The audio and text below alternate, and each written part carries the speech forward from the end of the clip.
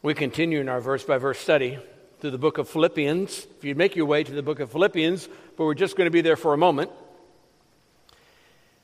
This study through Philippians also supplements our thematic year of being members one of another. In our last study, we finished the first half of the book. That is, we finished chapter 2 with a message about Timothy and Epaphroditus. Likely different, very different men in their own right, but both church leaders and both critically important to the Apostle Paul, partners in ministry, is what we studied last week, which takes us right into the second half of Philippians in chapter 3 and verse 1. But today we only barely nibble on the second half because we just look at the first verse, but only the first half of the first verse. So, if there was ever a time in preaching verse by verse through a Bible book that you could take less, maybe Genesis 1:1, you could spend a while just on the first word, God. You could spend a lot of time on that.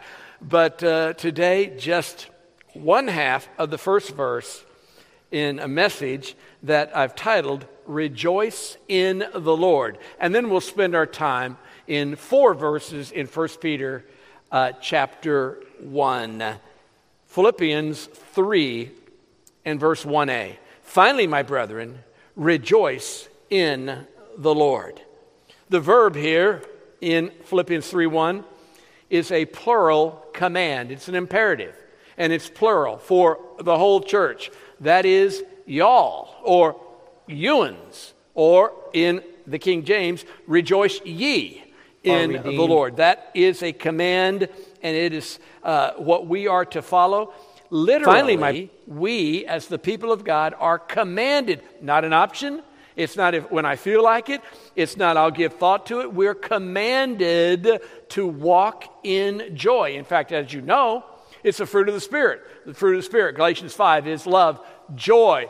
It is that which will come from our lives. And if it is not, there's a disconnect somewhere, because the command is given to not obey a command of the Lord, obviously is sin. To know to do good and do it not is sin. And so let's come to an understanding, a better understanding of what does it mean to rejoice in the Lord. How can one truly, without it being contrived, without trying to put it on, without trying to ramp it up or fan the flame, how can I actually experience the joy of the Lord day in, day out, all the time, the abundant life in Christ? As John 10:10, Jesus said, I've come that you might have life, eternal life, but also abundant in the here and now. How can I actually experience that? Now, with that thought and that command in Philippians, let's look at 1 Peter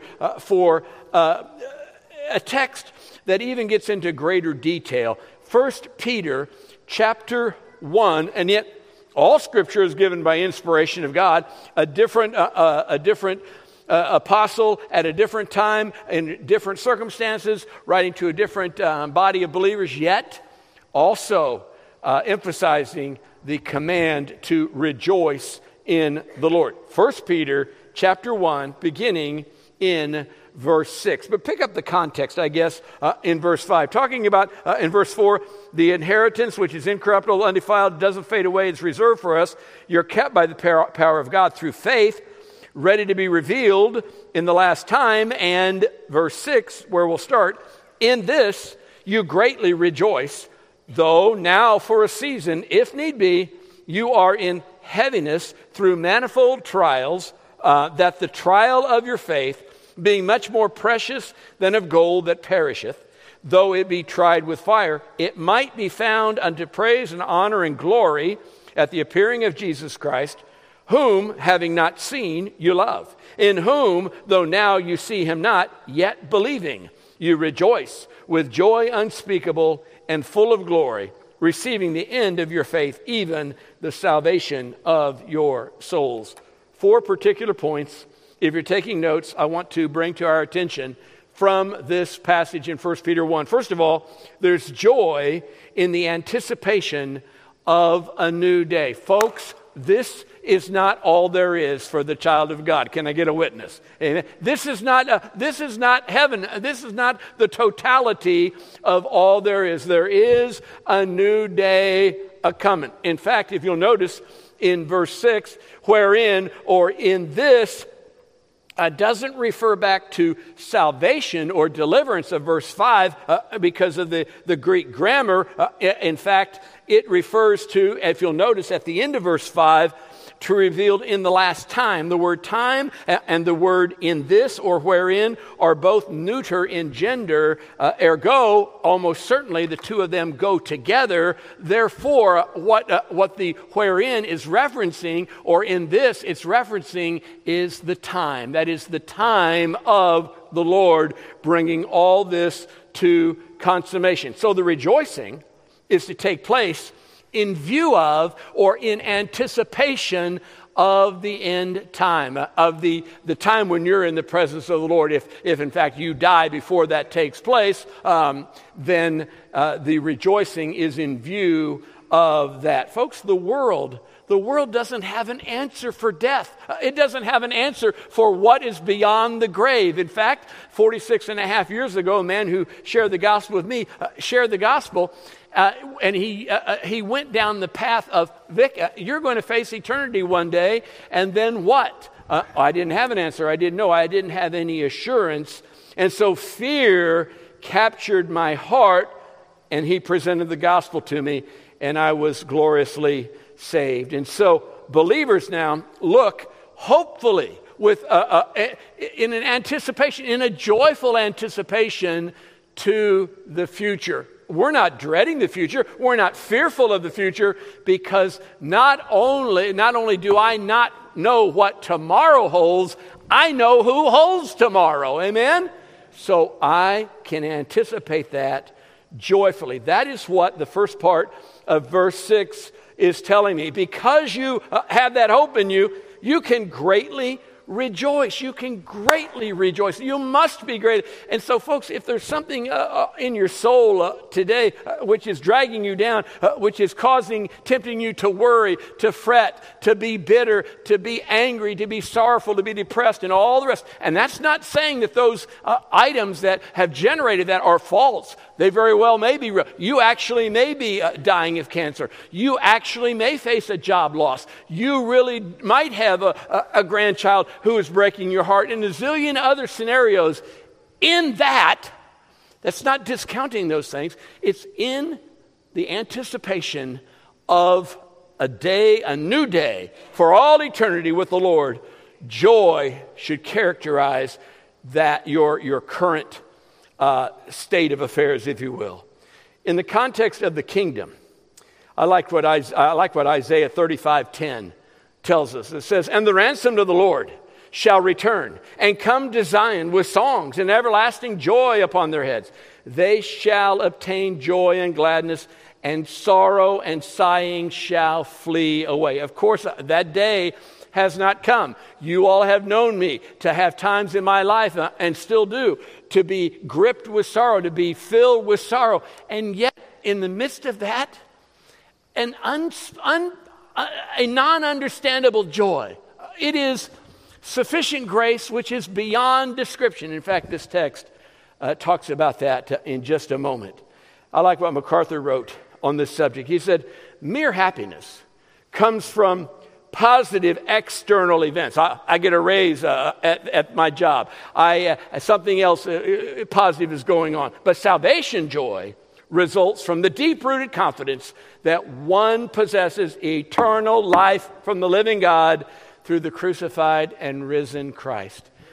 In light of that, don't sweat the small stuff, and it's all small stuff, in light of being in the presence of the Lord for all eternity. So whatever you're facing today, however difficult it is, if you will be reminded from the Apostle Peter that in this, that is in the time when you are with the Lord, you can rejoice, because there is joy in the anticipation of a new day. Secondly, in our text, the end of verse 6 and verse 7, there's joy in the authentication of genuine faith. Notice at the end of verse 6, you rejoice now for a season, if need be, you're in heaviness through many trials, that the trial of your faith, being much more precious than of gold that perishes, though it be tried with fire, might be found unto praise and honor and glory at the appearing of Jesus Christ. The way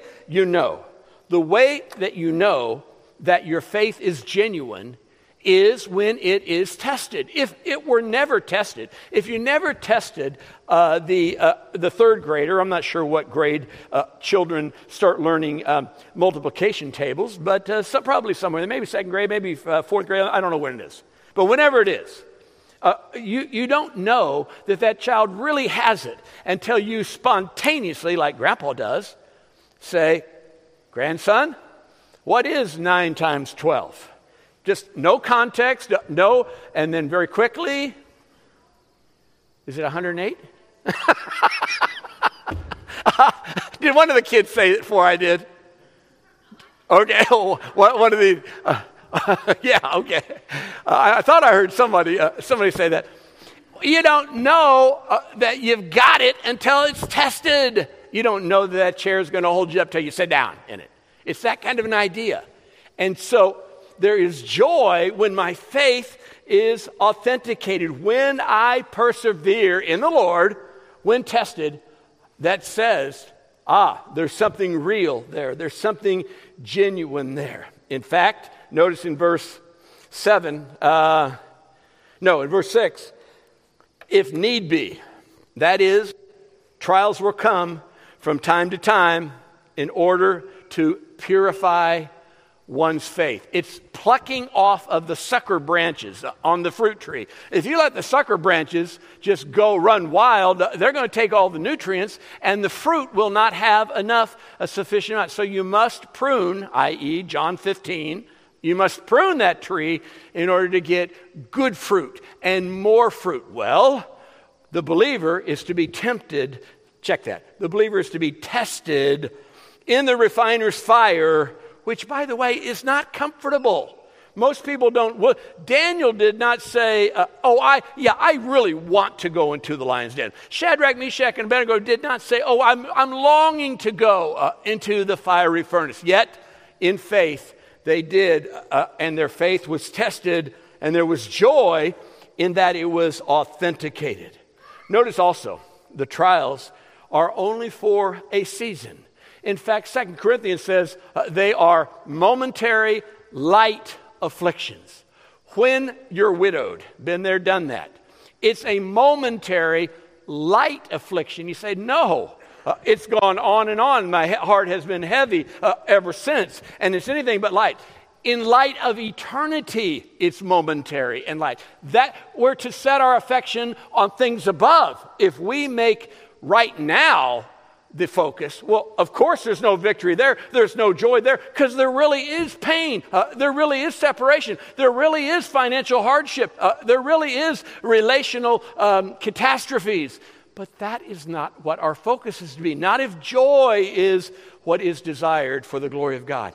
He is to be our focus. Eternity is to be our focus. And when my faith is tested, then I come forth as gold, as Job 23, I believe, says.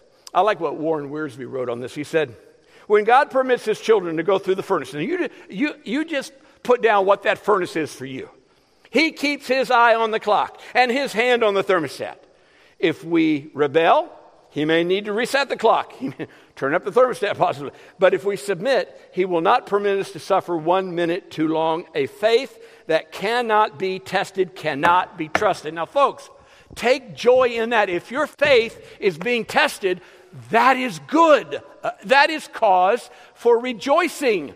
Because when you come out stronger, holding more tenaciously to the Lord, in that trial, that's cause for rejoicing. It's genuine. It's real. It will stand the test. It will survive the fire of my life.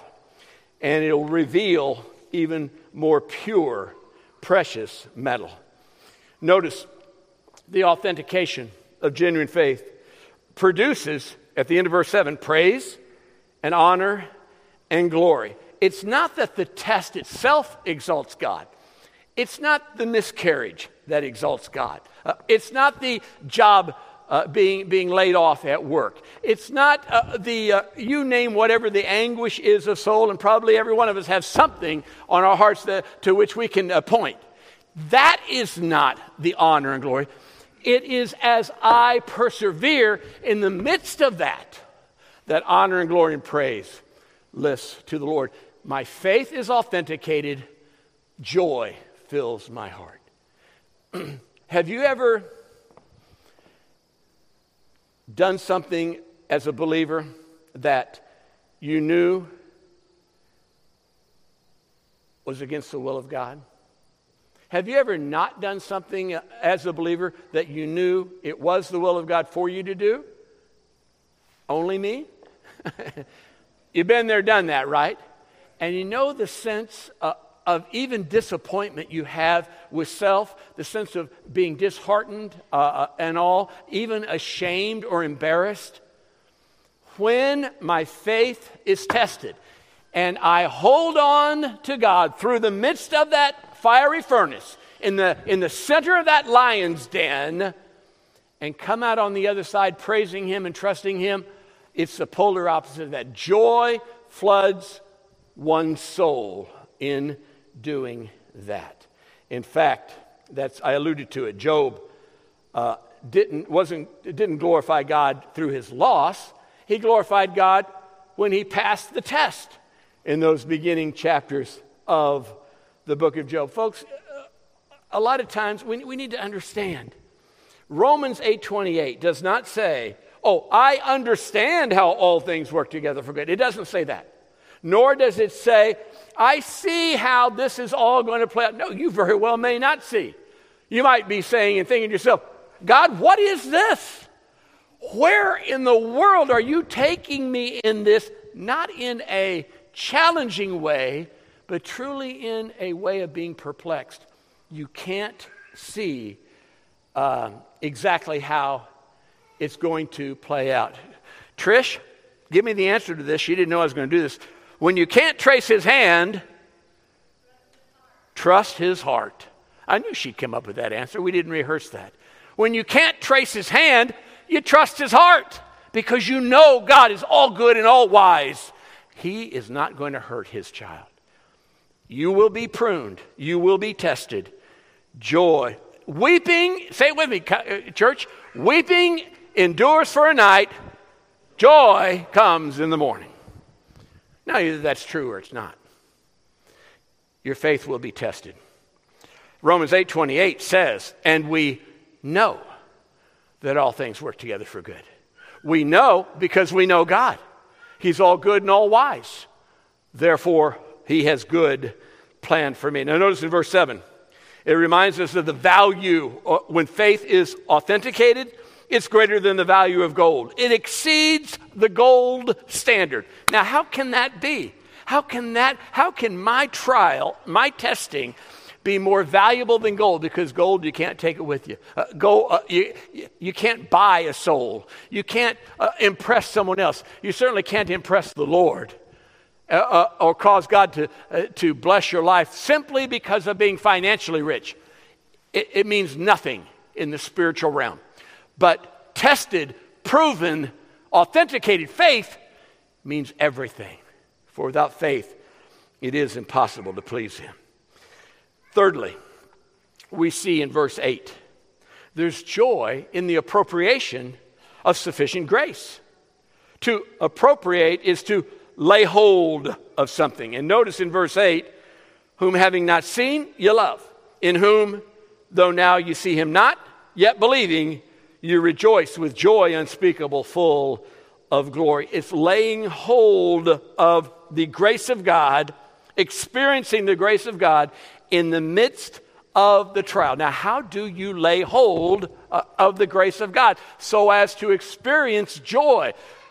You do it the same way when you got saved. You believe. You say, yes, Lord Jesus, save me. Come into my life. I receive you. I accept what you did for me at the cross, and I accept your gift of eternal life. Folks, I was just like C.S. Lewis. I'm telling you, I did not know this. I'm not saying this because I planned it ahead of time, knowing 46 years later I'd be preaching this. When I got saved, I was surprised by joy.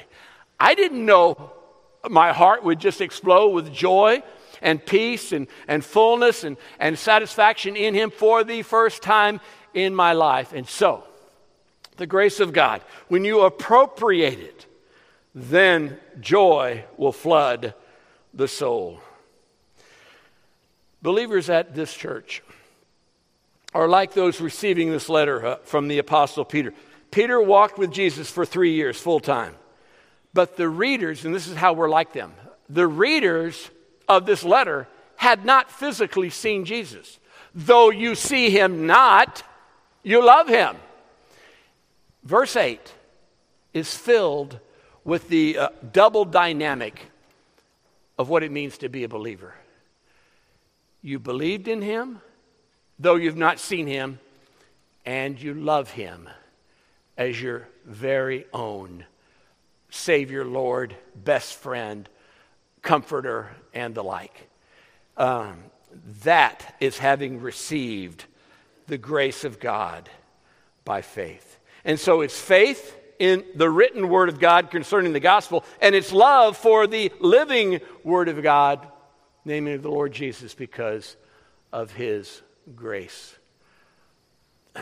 Wonderful grace of Jesus. Say the next line. Greater than all my sin. Oh my. He knows everything I've done, what I've thought, and loves me infinitely and everlastingly. It's because of appropriating the grace of God by faith. In fact, Hebrews, and I alluded to it, 11:6 says, but without faith, it's impossible to please Him.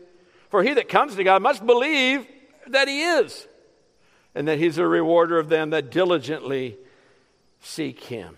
And so the response for a believer in trial is at the end of verse 8. You're filled and you rejoice with joy unspeakable. The word means above the voice, higher than speech. It's more than I can say. I have a glory fit because it's more than I can express. Folks, the joy of the Lord is unspeakable in that it's beyond vocabulary. It's beyond our capacity and our ability to speak out. I've said before, and you all know this to be true, I hold back during the song service. You say, no, you do. Oh, yeah, I do. I want to let it rip, but I don't because I have to save the voice. See, I care so much for you people. I have to save the vocal cords. But in my heart, deep in my soul, there is rejoicing going on all during the time because of the grace of God. Full of praise. In the midst of a trial, you cry out to the Lord in faith, and you receive grace sufficient for the need. And His joy then refills your heart. Fourthly, and finally, verse 9. There's joy in the application of trusting God. And this is where the rubber meets the road. Receiving the end of your faith, even the salvation, the deliverance of your souls. And I'm not so sure that that's talking about heaven as much as it is victory in the trial, because it's the deliverance of your soul, that is your mind, your will, your emotions. And the Spirit of God told Peter to tell those believers who suffer that rejoicing in the Lord is really it's the final statement of not my will but yours. Whatever you have for me, God, in your providence. And that's not fatalism. That's not saying, oh, God's going to do what He's going to do. What do I need to? No, it's not fatalism. It is biblical trust that you say, I can trust God to do what is absolutely best. You know, when we're in heaven, think about the worst experience you've had in life. a loss of a loved one, some kind of a betrayal, whatever it might be, personal disease. When you are in heaven, not one of us will go up to the Lord, say, God, I want to quiz you about your wisdom in that trial. Can you imagine? Of course that won't happen. We'll say, aha, now I get it fully. And we are anticipating that there's joy as I apply that truth to my life. You know, I mentioned Spurgeon earlier. I knew I had him on my mind. I'll quote him. He says, little faith, where am I? Little faith will take your soul, just see size of a mustard seed. But great faith will bring heaven to your soul. Now that is good. When you say, Lord, you're not only all I have, you're all I need for this trial. We go back and we're reminded of Philippians 3:1a, the command to the church, rejoice in the Lord.